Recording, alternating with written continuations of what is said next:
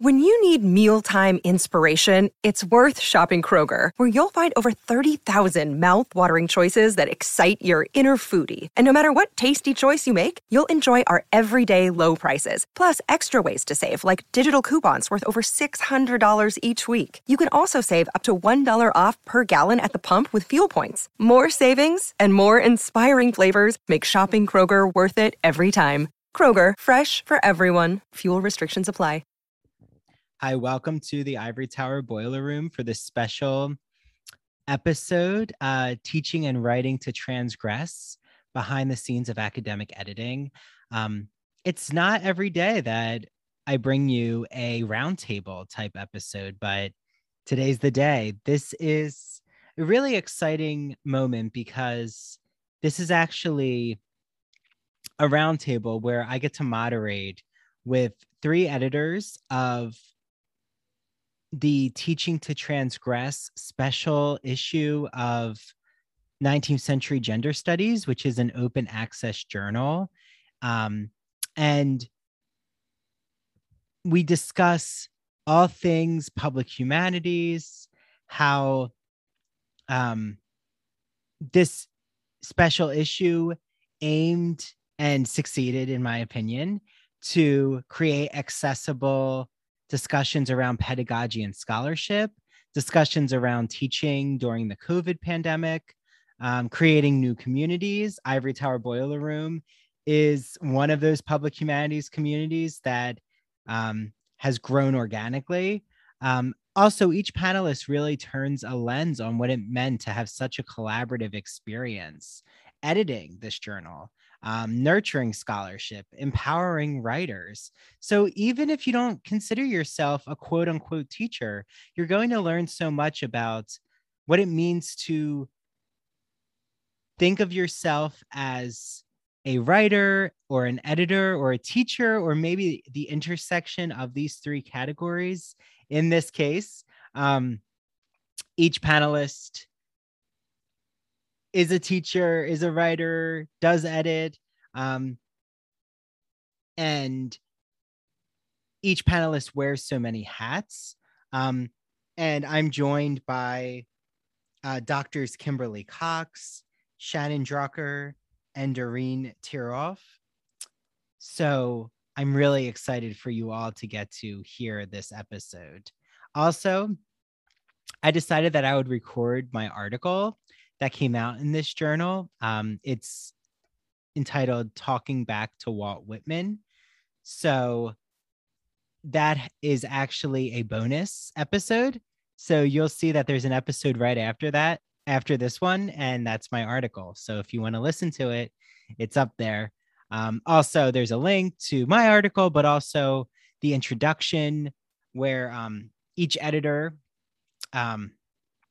weighs in on what teaching to transgress means as a theme for this special issue. And then each editor has a piece too that you should definitely check out. And check out all of the articles while you're at it. Like I said, it's open access, which means this is free to the public. So please share around this journal and use it for your own teaching. Okay, well, I hope you all enjoyed this episode. And here is our theme song, Loverman. And then I'm going to get right down to introducing the panelists.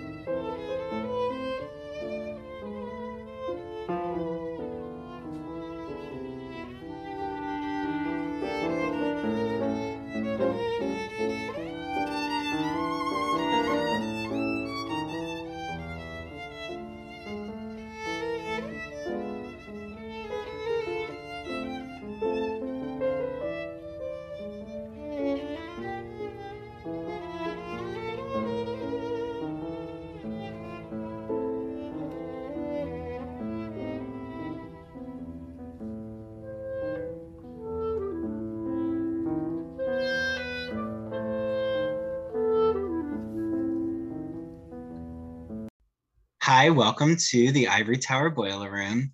This is a really special interview that I get to do. This is Andrew Rimby, if you don't recognize my voice.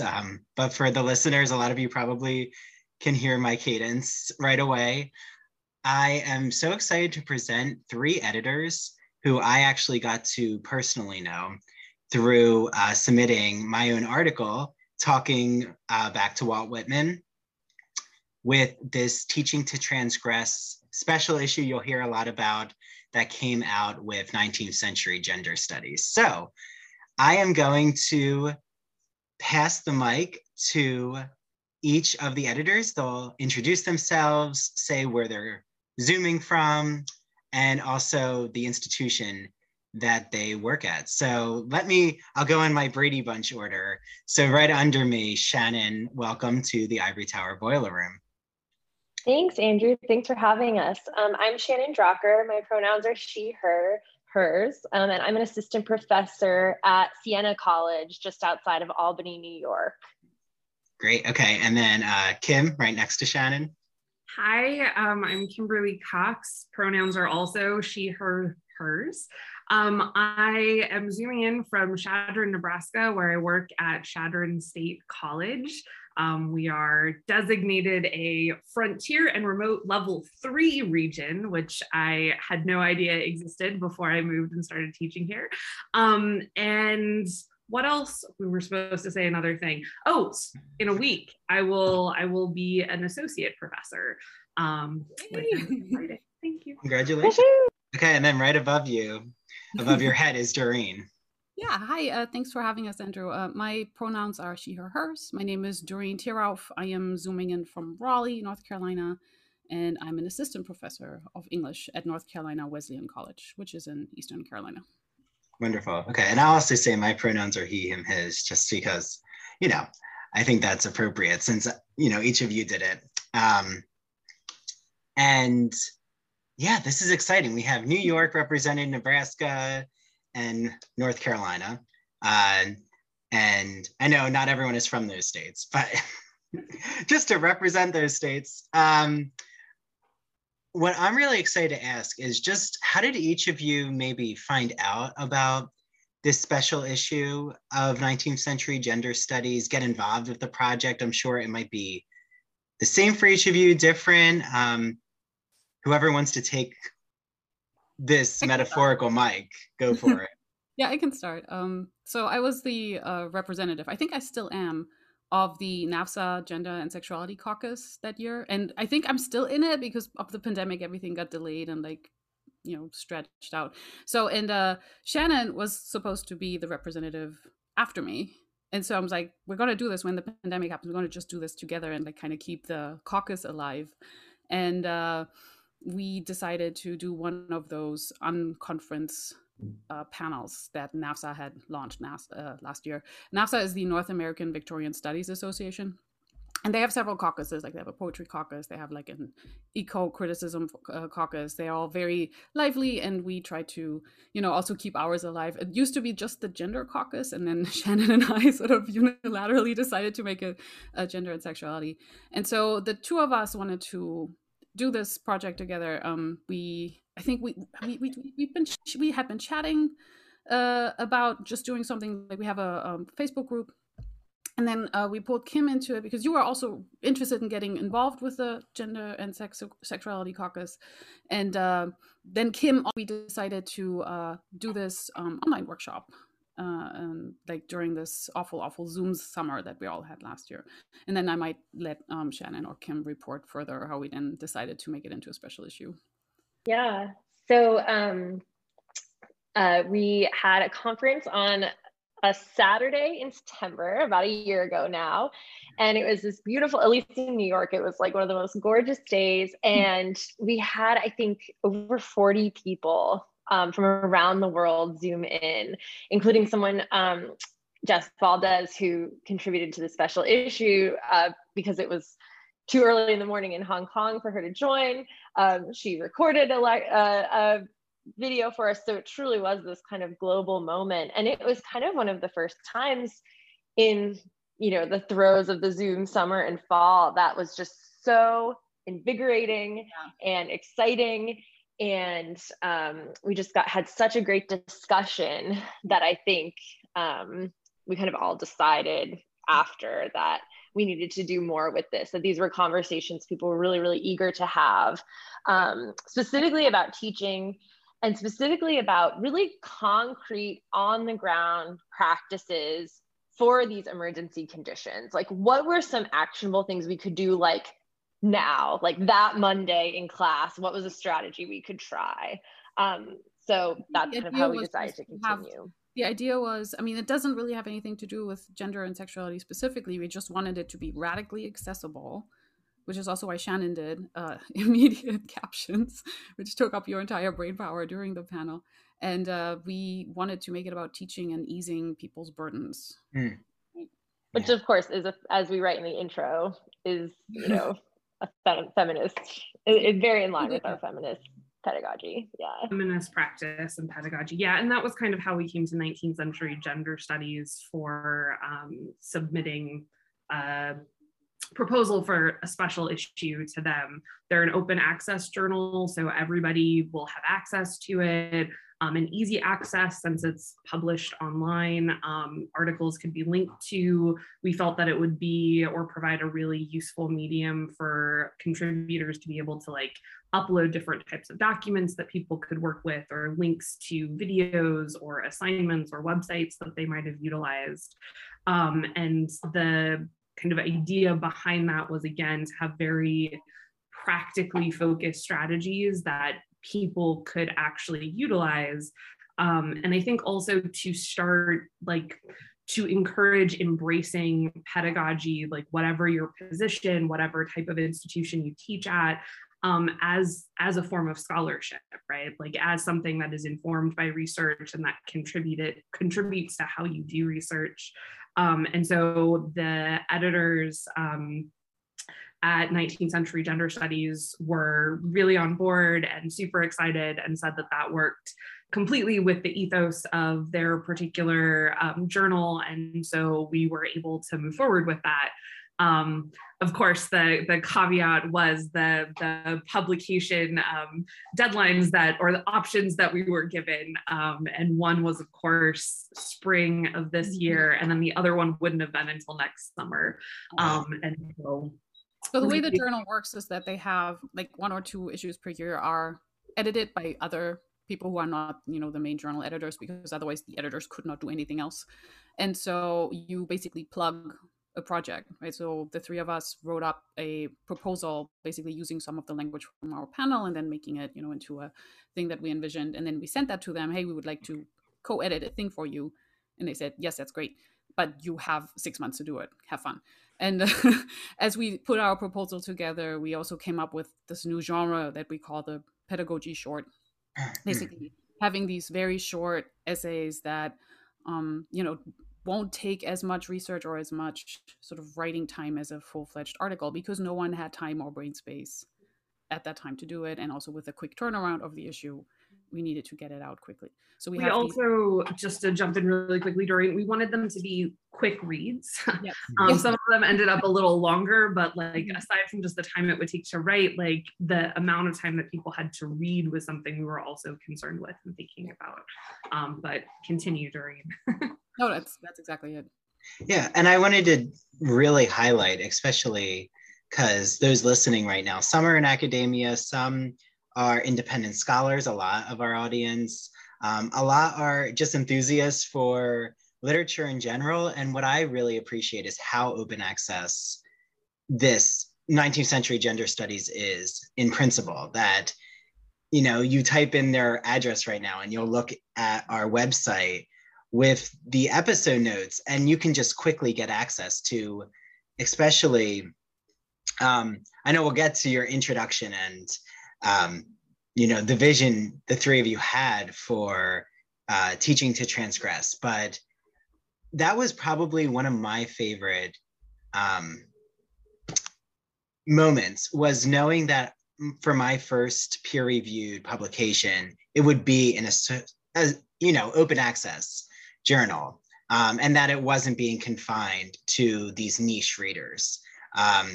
So, hence why I knew I really needed to bring Doreen, Kim, and Shannon on to the podcast, because it is really breaking boundaries, this approach. So kudos to the three of you, but I'm sure you also were all inspired by so many. And I think, I have my own question order, but because I love the improvisational way that this conversation's going, I do want to quickly jump to something that Kim had brought up, which was how quick this journal was turned out, that it's really not the norm usually. So, is someone comfortable maybe explaining what your process has been when you've written for a peer review journal? Like what might have been different with the Teaching to Transgress special issue?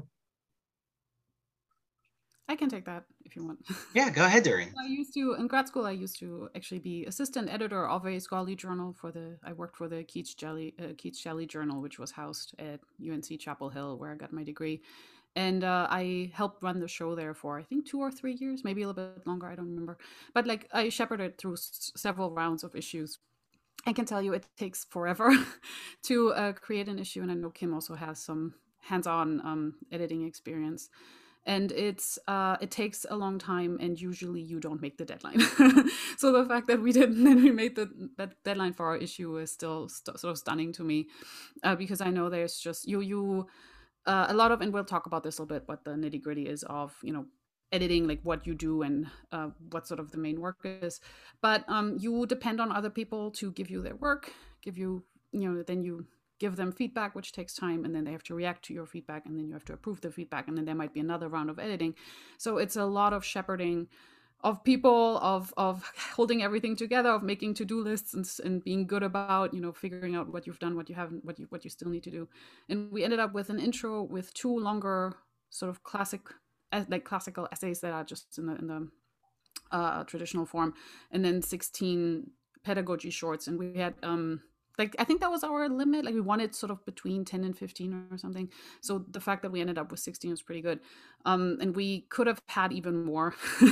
So it was a lot of people. It's a lot of emails. It's a lot of editing. And the 3 of us read everything like 2 or 3 times, like sometimes even more than that.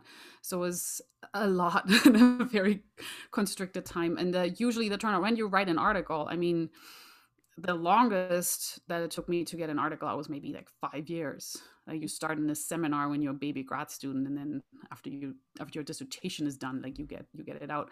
And the quickest I've ever had was when something was solicited. It was several months, but it's like we did good. Yeah, and I think these were all, I would say all of these articles were things that people couldn't have written before the pandemic. They were all informed by emergency teaching. Even the 2 longer scholarly articles really drew on the instructors' experiences in the pandemic. So I think it was really a chance for writers to respond kind of in the moment,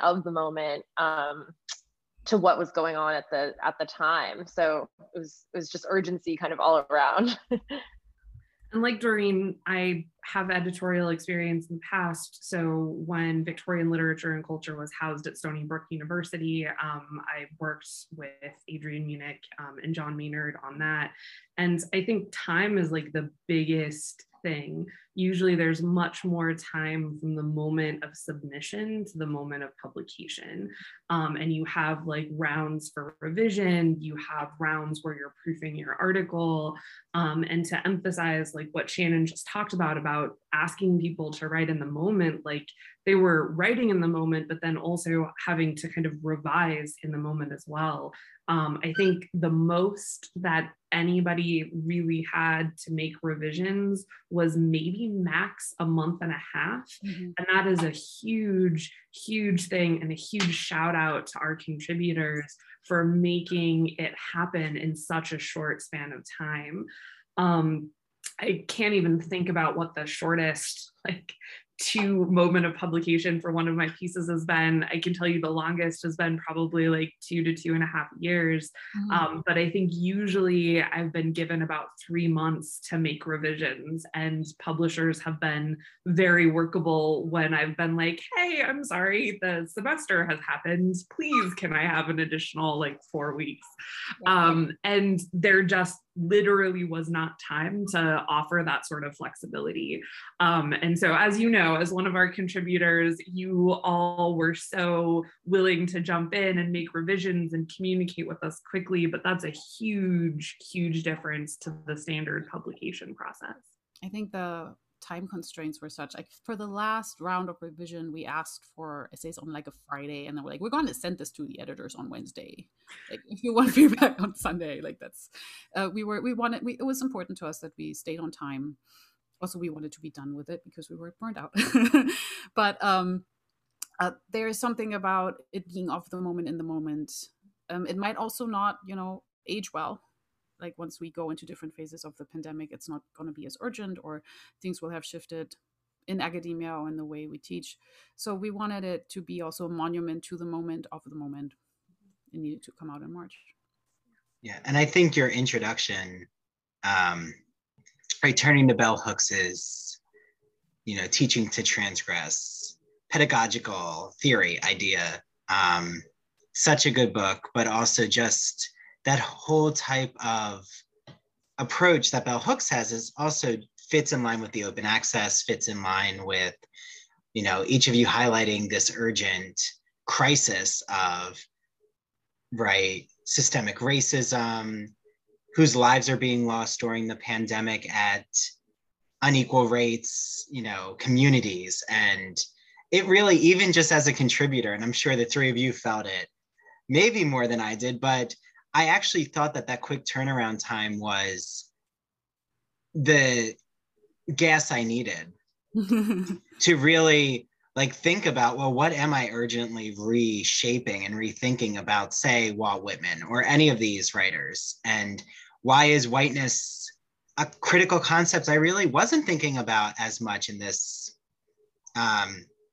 way I was teaching? And why did I never think about bringing in a poet of color experience and the Black American experience, and that Whitman has skeletons in his closet, and so many of these writers who benefited from white supremacy in the 19th century. And to the three of you, I am forever indebted, because it really did.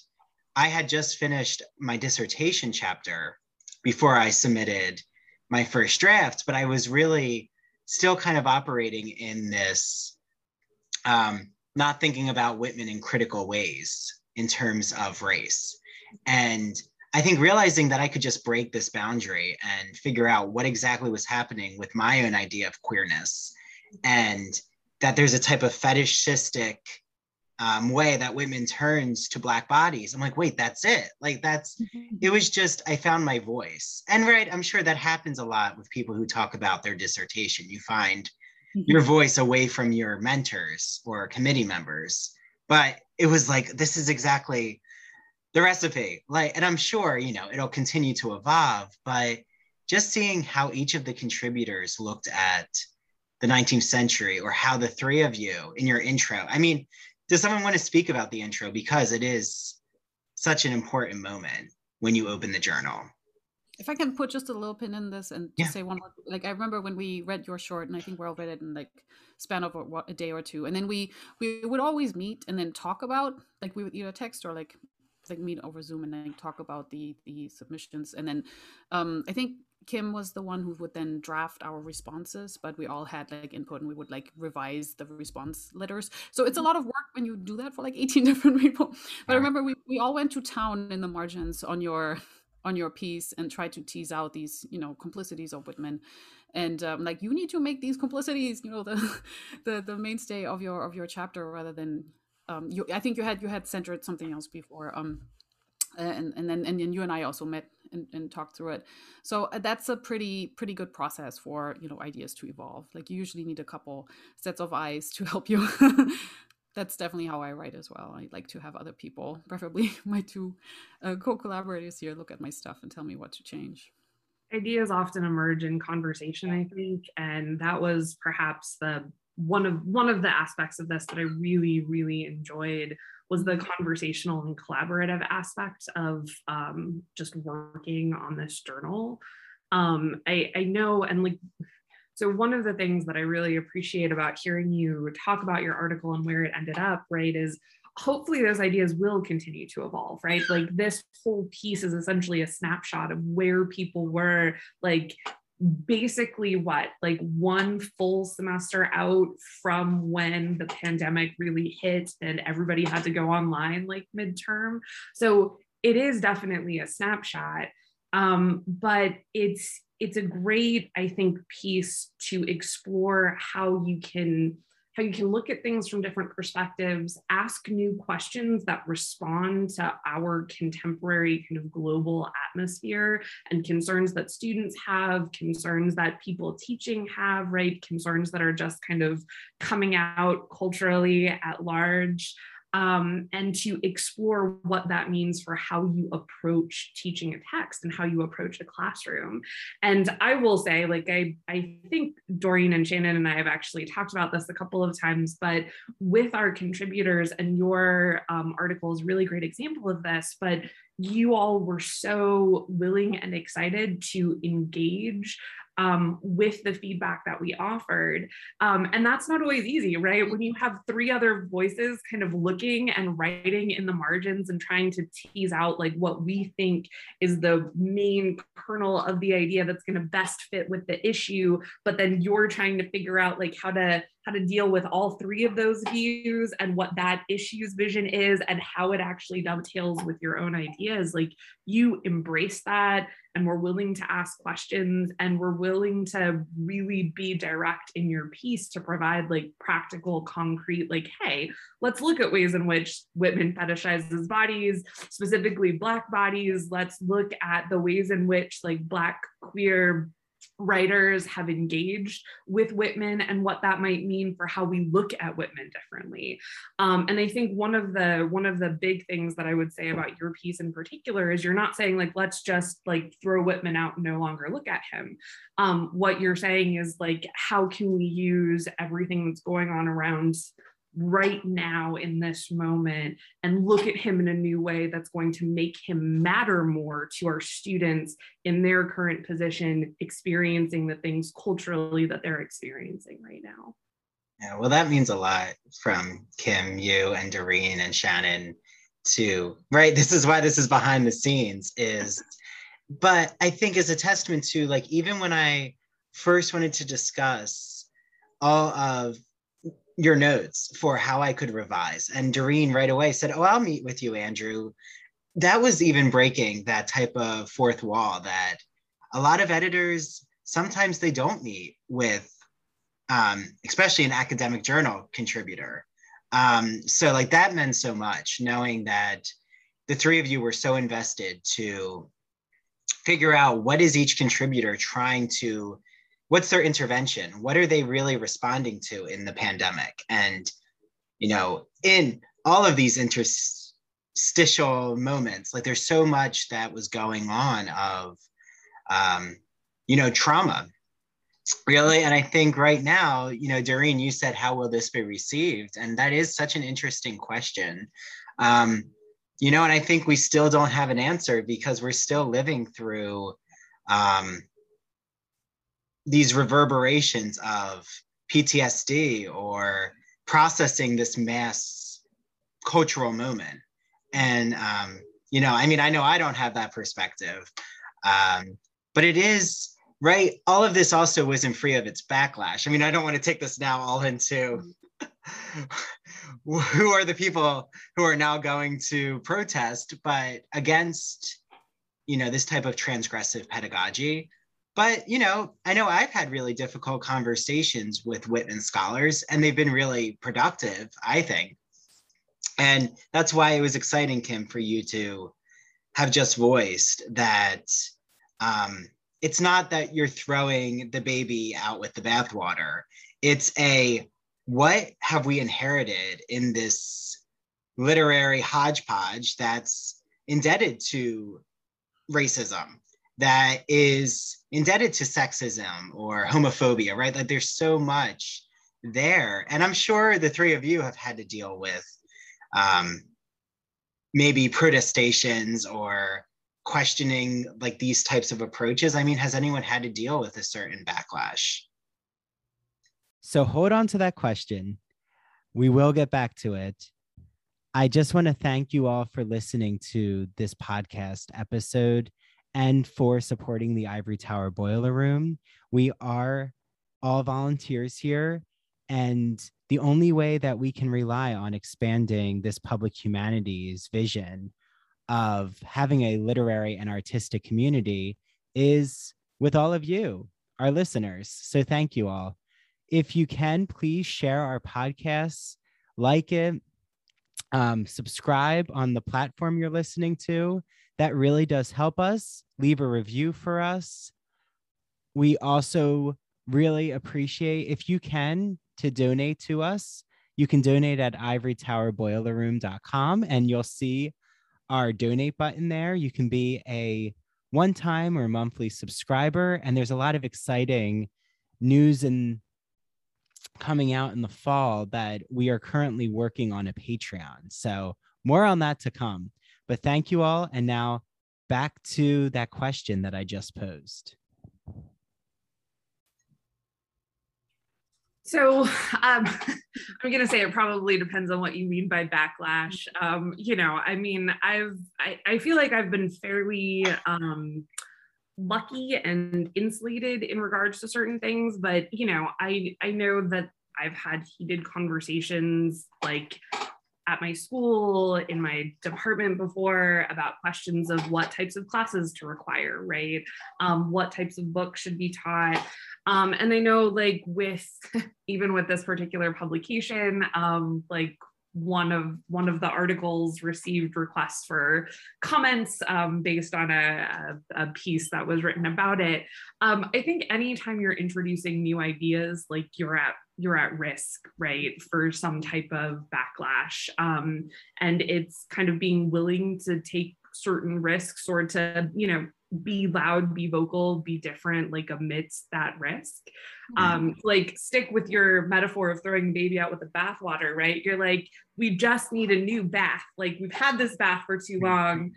There are holes in the bath now. Like let's put the baby in a new thing and just see what it looks like in that. And it'll change the bath experience, right? Like maybe the baby's sitting up in a different way, or like maybe there are new toys that are attached to it.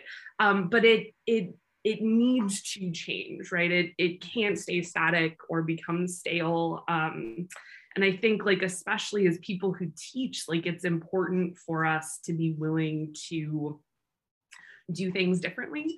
But Doreen, Shannon, I don't know what experiences with backlash you guys have had.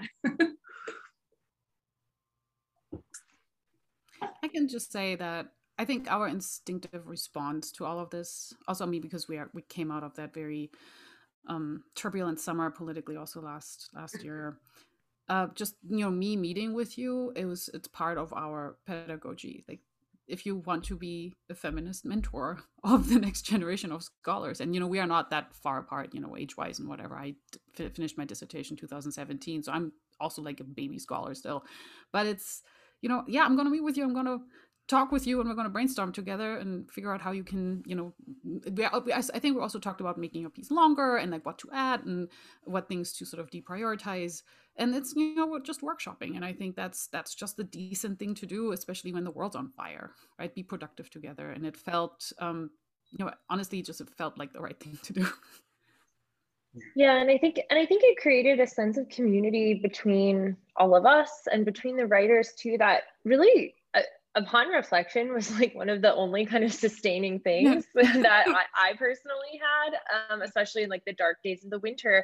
And I'm even thinking back to like, we transferred all the pieces to Google Docs, so that way our contributors could actually respond in comments to our comments, which a couple other journals do. Hybrid Pedagogy has this really kind of open process, but Even just little things like that really did make it feel like a conversation. I think it was actually rare that we sent back like very formal kind of reports to our readers. It really was kind of a process that unfolded. And I think just emotionally having that intellectual community at such a horrible time was really meant a lot, I know, to me. I think we might have talked about that in the intro as well. There's like one spot in the introduction talk about like making community happen through this. Yeah, it was awful. You know, it was isolating. That winter was really difficult, I think, for everybody. And having you guys, like, we had this chat over text, like basically daily. Daily, yeah. 3 or 4 months. It was I delighted in it, and we all had different schedules. I remember, Shannon, you started teaching relatively late that semester. Kim was finishing her book, so everybody, you know, piped up, piped down whenever they could. And we had different processes. We started with a big spreadsheet, and then we ended up doing like the shared Google Doc thing. We started getting in our rhythm. It was wonderful collaborating and finding out this stuff together. And, you know, especially the humanities are very sort of single author focused. And I just got to say, like, one of the questions you had prepared for us, Andrew, was what did we each learn from this experience? And so I didn't really learn anything new. It just deepened my sense that I like collaboration more than I like single author writing. I'm better at it. I have a lot less like imposter syndrome, or like none, when I work with people who I trust. And I just like collaborative projects, and we should have more of them in academia. They're so much more fun. Oh, that was literally what I had written, Doreen. Like that was mine too. Like it was fun, which I feel is weird to say when you're trying to like churn out literally like an issue of a journal in like 6 to 4 months, right? Like it's crazy, but it was so fun. So fun. Being able to, it's wonderful. it was really sustaining, right? Like I enjoyed being able to engage with other people's ideas and to see like what they were doing, and to like help some of our contributors really streamline and like find their voices and figure out like what it is that like they're both sharing and kind of arguing in each of the pieces. And I learned so much and grew so much as a you know, like as somebody who writes, but also as somebody who teaches. And it was fun, and a different type of connection and collaboration than I experience in the large conference settings, which sometimes make me a little bit nervous. But yeah, I wanna open a Google Doc and write collaboratively forever. No. I never want to write anything myself ever. Yeah, I think it's so selfishly, it's made me a better teacher, just being able to totally ideas and using that. Yeah, and I think, you know, I don't want to harp on Doreen and I, our first meeting together, but I thought it was a really great lesson too of like me not agreeing with all the feedback and being able to actually say, you know, I'm not sure, you know, if I agree or not, but I'm curious about, you know, how you're viewing this idea. And it was that type of editorial relationship of just growing and being able to voice the disagreements, and that's okay to grow. And, you know, I think for me, that's where, when I heard Doreen, you say how much you want to continue to collaborate with writing. Yes, I think that's the only way that the humanities in our current condition, especially in America, but I think globally,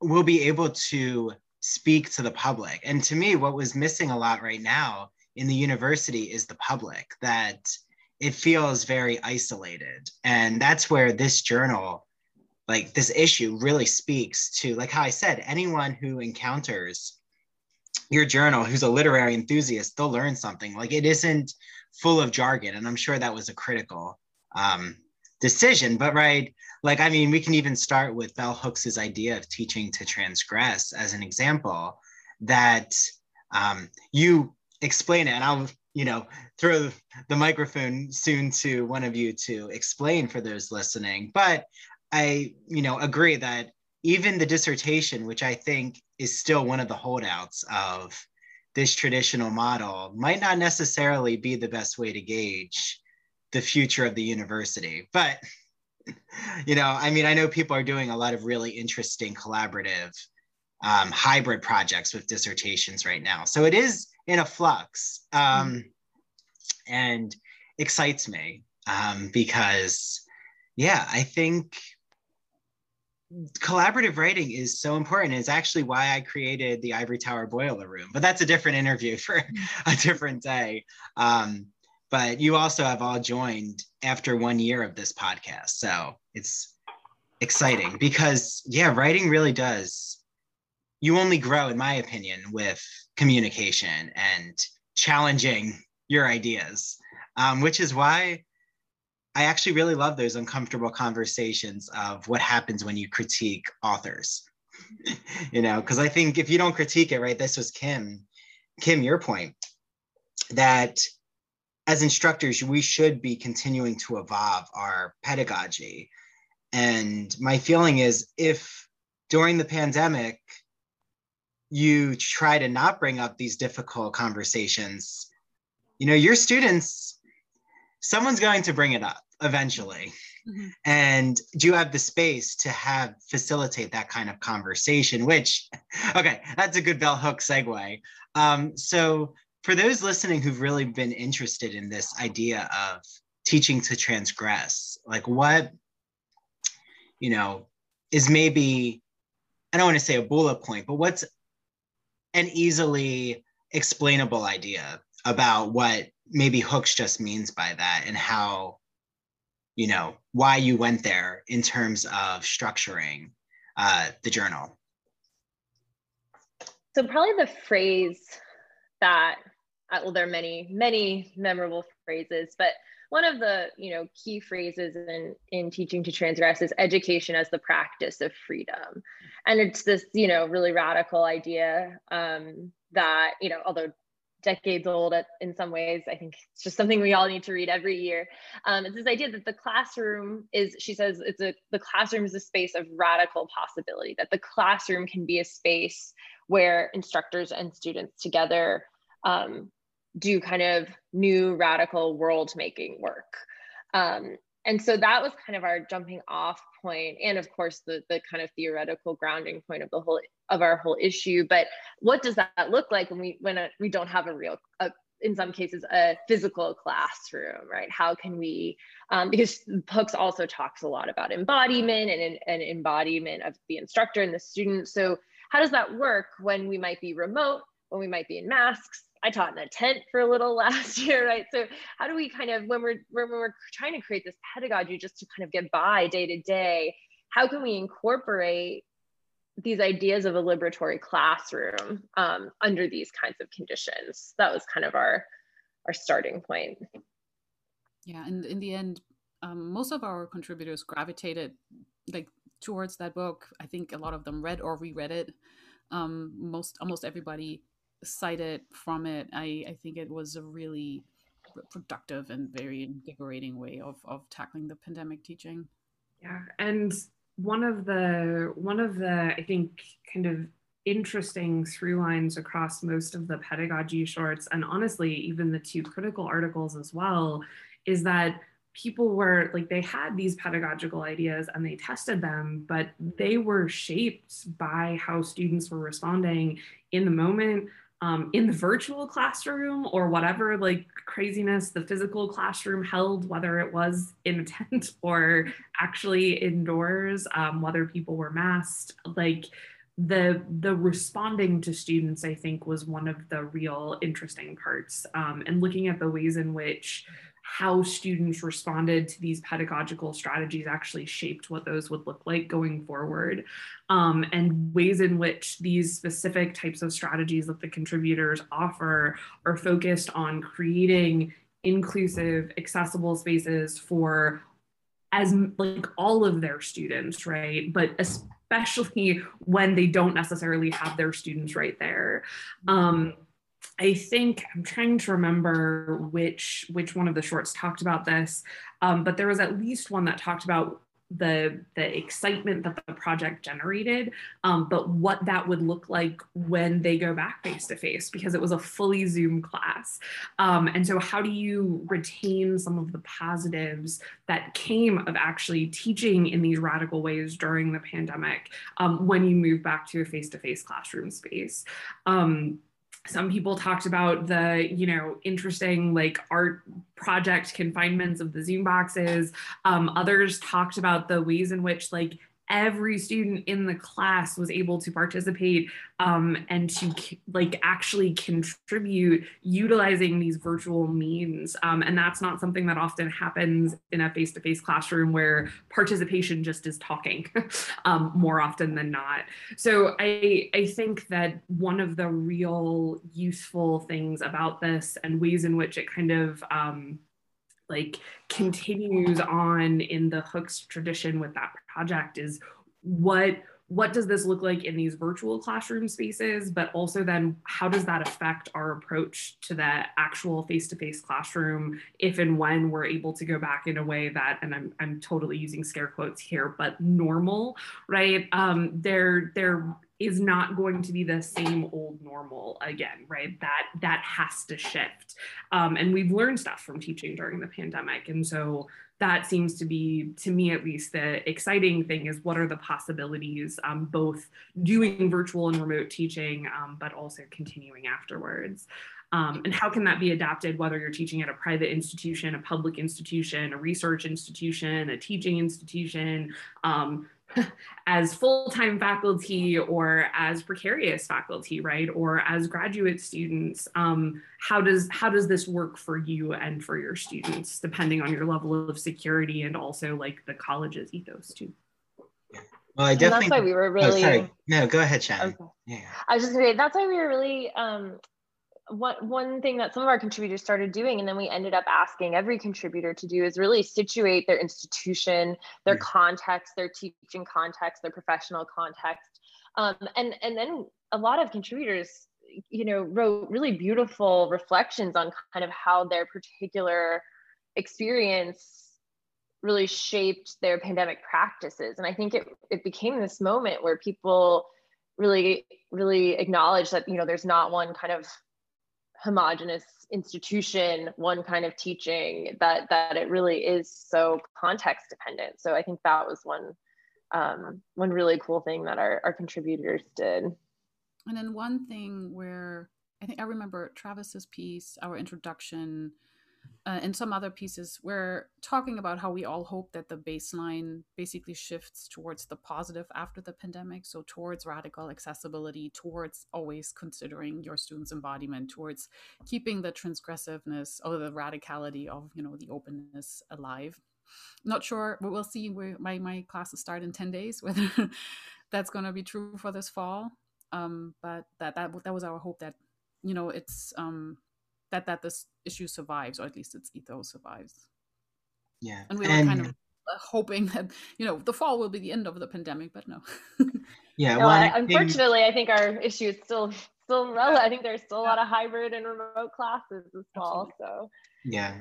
Yeah. I mean, and I think that, right, when Kim used scare quotes, that, right, that whole idea of normal, I mean, there's so many writers who've critiqued that idea of, what are you assumptions are being made and who's being privileged, especially in this kind of vision.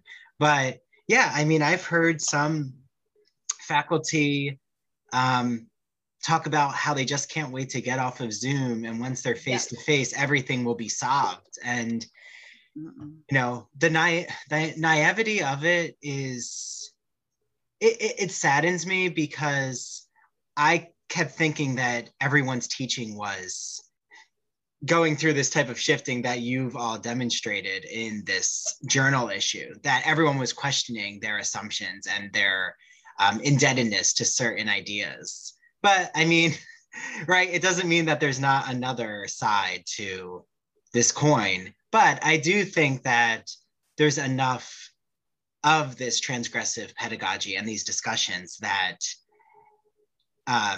some ideas are going to be challenged now. Actually, I would say everything is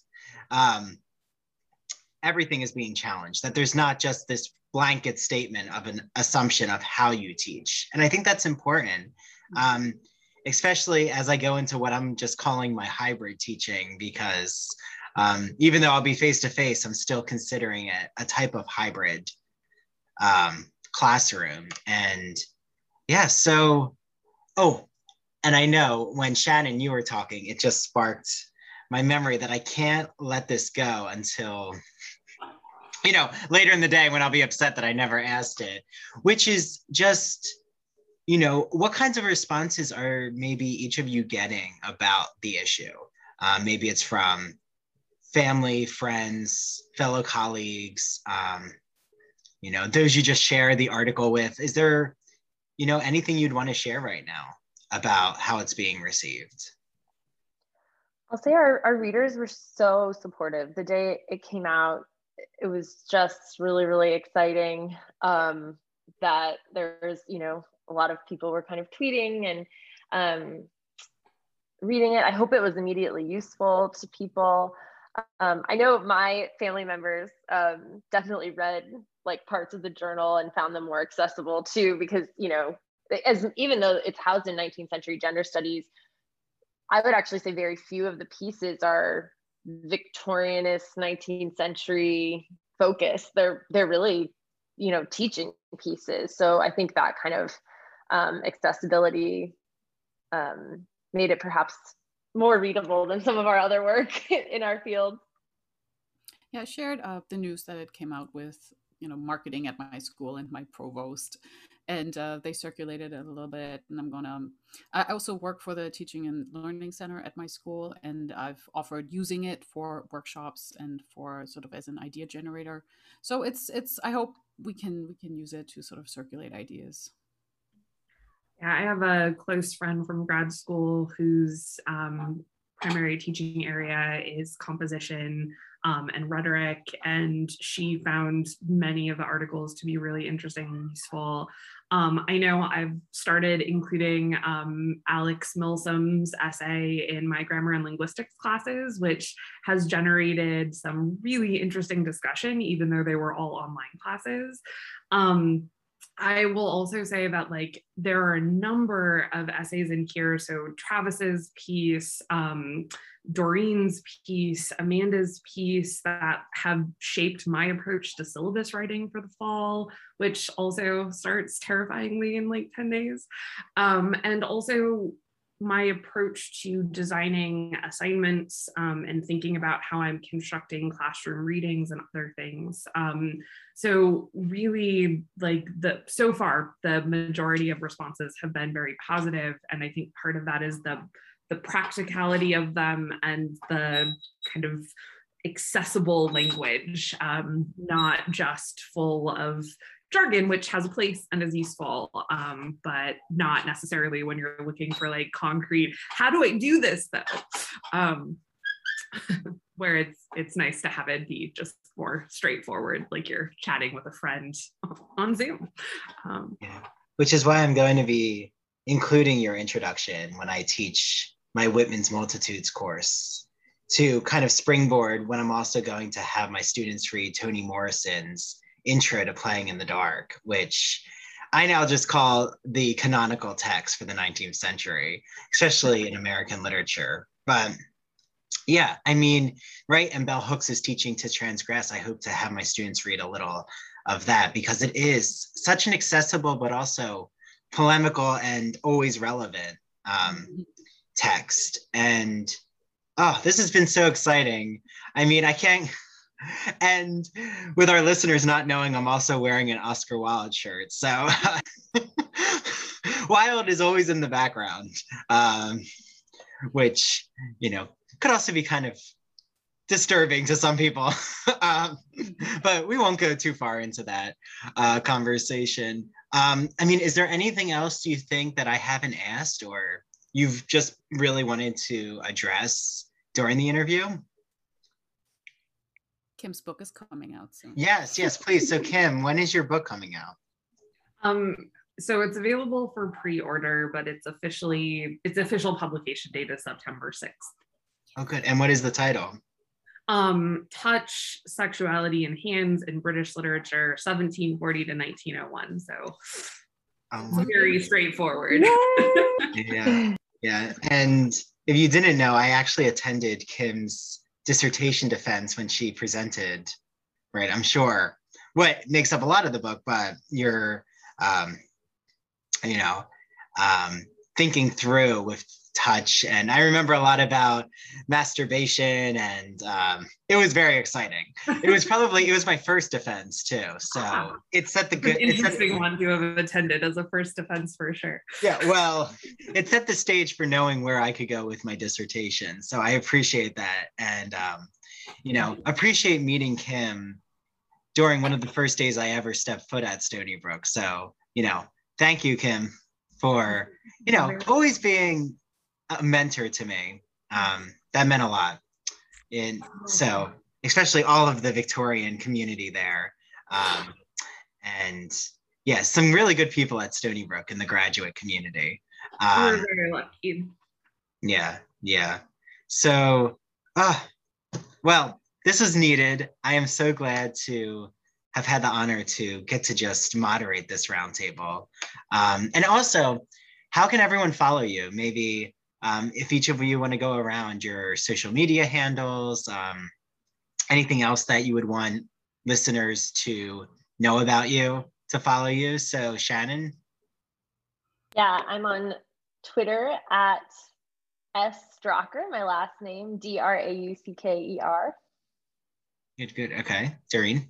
I'm on Twitter at Dolorimeter, but I'm also locked down because I've had weird stalking moments. So you have to like request my permission. Okay, so just let Doreen know that you're an avid Ivory Tower Boiler Room fan. But, you know, say, I appreciated this episode. Make sure, you know, just specify what's going on. And then Kim? So my Twitter handle is at Dr. K Cox, so COX. Yeah, and I don't know what my permissions are. I probably should, but I'm terrible at some of that stuff. I don't have Instagram, although I feel like I should. I feel like that's a whole place that my students love, but I'm never on, though my cats would be very good photos to utilize. I'm told the young ones are not on Instagram anymore. It's the same with Facebook. Yeah, they're my students are all on TikTok. They're all on TikTok. Yeah, we all need to create a TikTok. Because I just started learning a few months ago. I created an Instagram and I am obsessed. Like, it's become my favorite tool now. Yeah, but we'll talk about it, Kim. I'll give you some reasons why I like it so much. Pointers.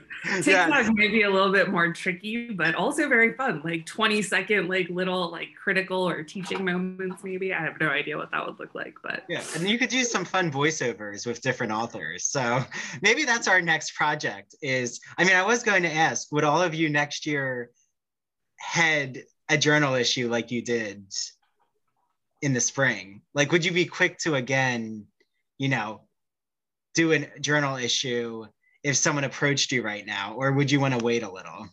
No, I'd do it again.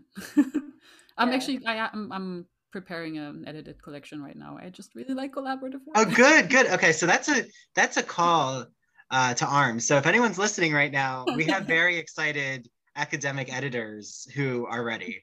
And also, if anyone is out there who can help us with TikTok, we'll set up a 19th century gender studies TikTok. So that's another call. Well, thanks to Doreen, Kim, Shannon, and to the listeners. We hope you all are staying safe and healthy out there. All right, let's put a bookmark in this. You've been listening to the Ivory Tower Boiler Room. I'm Adam Katz, co-creator and editor-in-chief. We've also got Andrew Rimby, co-creator and executive director, Mary DePippi, chief contributor, Erica Grimet, media director, and Jaren Busta, our head of marketing. You can follow us on Instagram, Twitter, Facebook. We have a website, ivorytowerboilerroom.com. And if you have any interview requests or creative writing submissions or any sort of feedback, we would love for you to email us. Special thanks to our sponsor, Words Matter Bookstore in Pitman, New Jersey. That's a suburb of Philly. I didn't know that either. And Now here's Lover Man, performed by Anne Sophie Anderson and Megan Ames.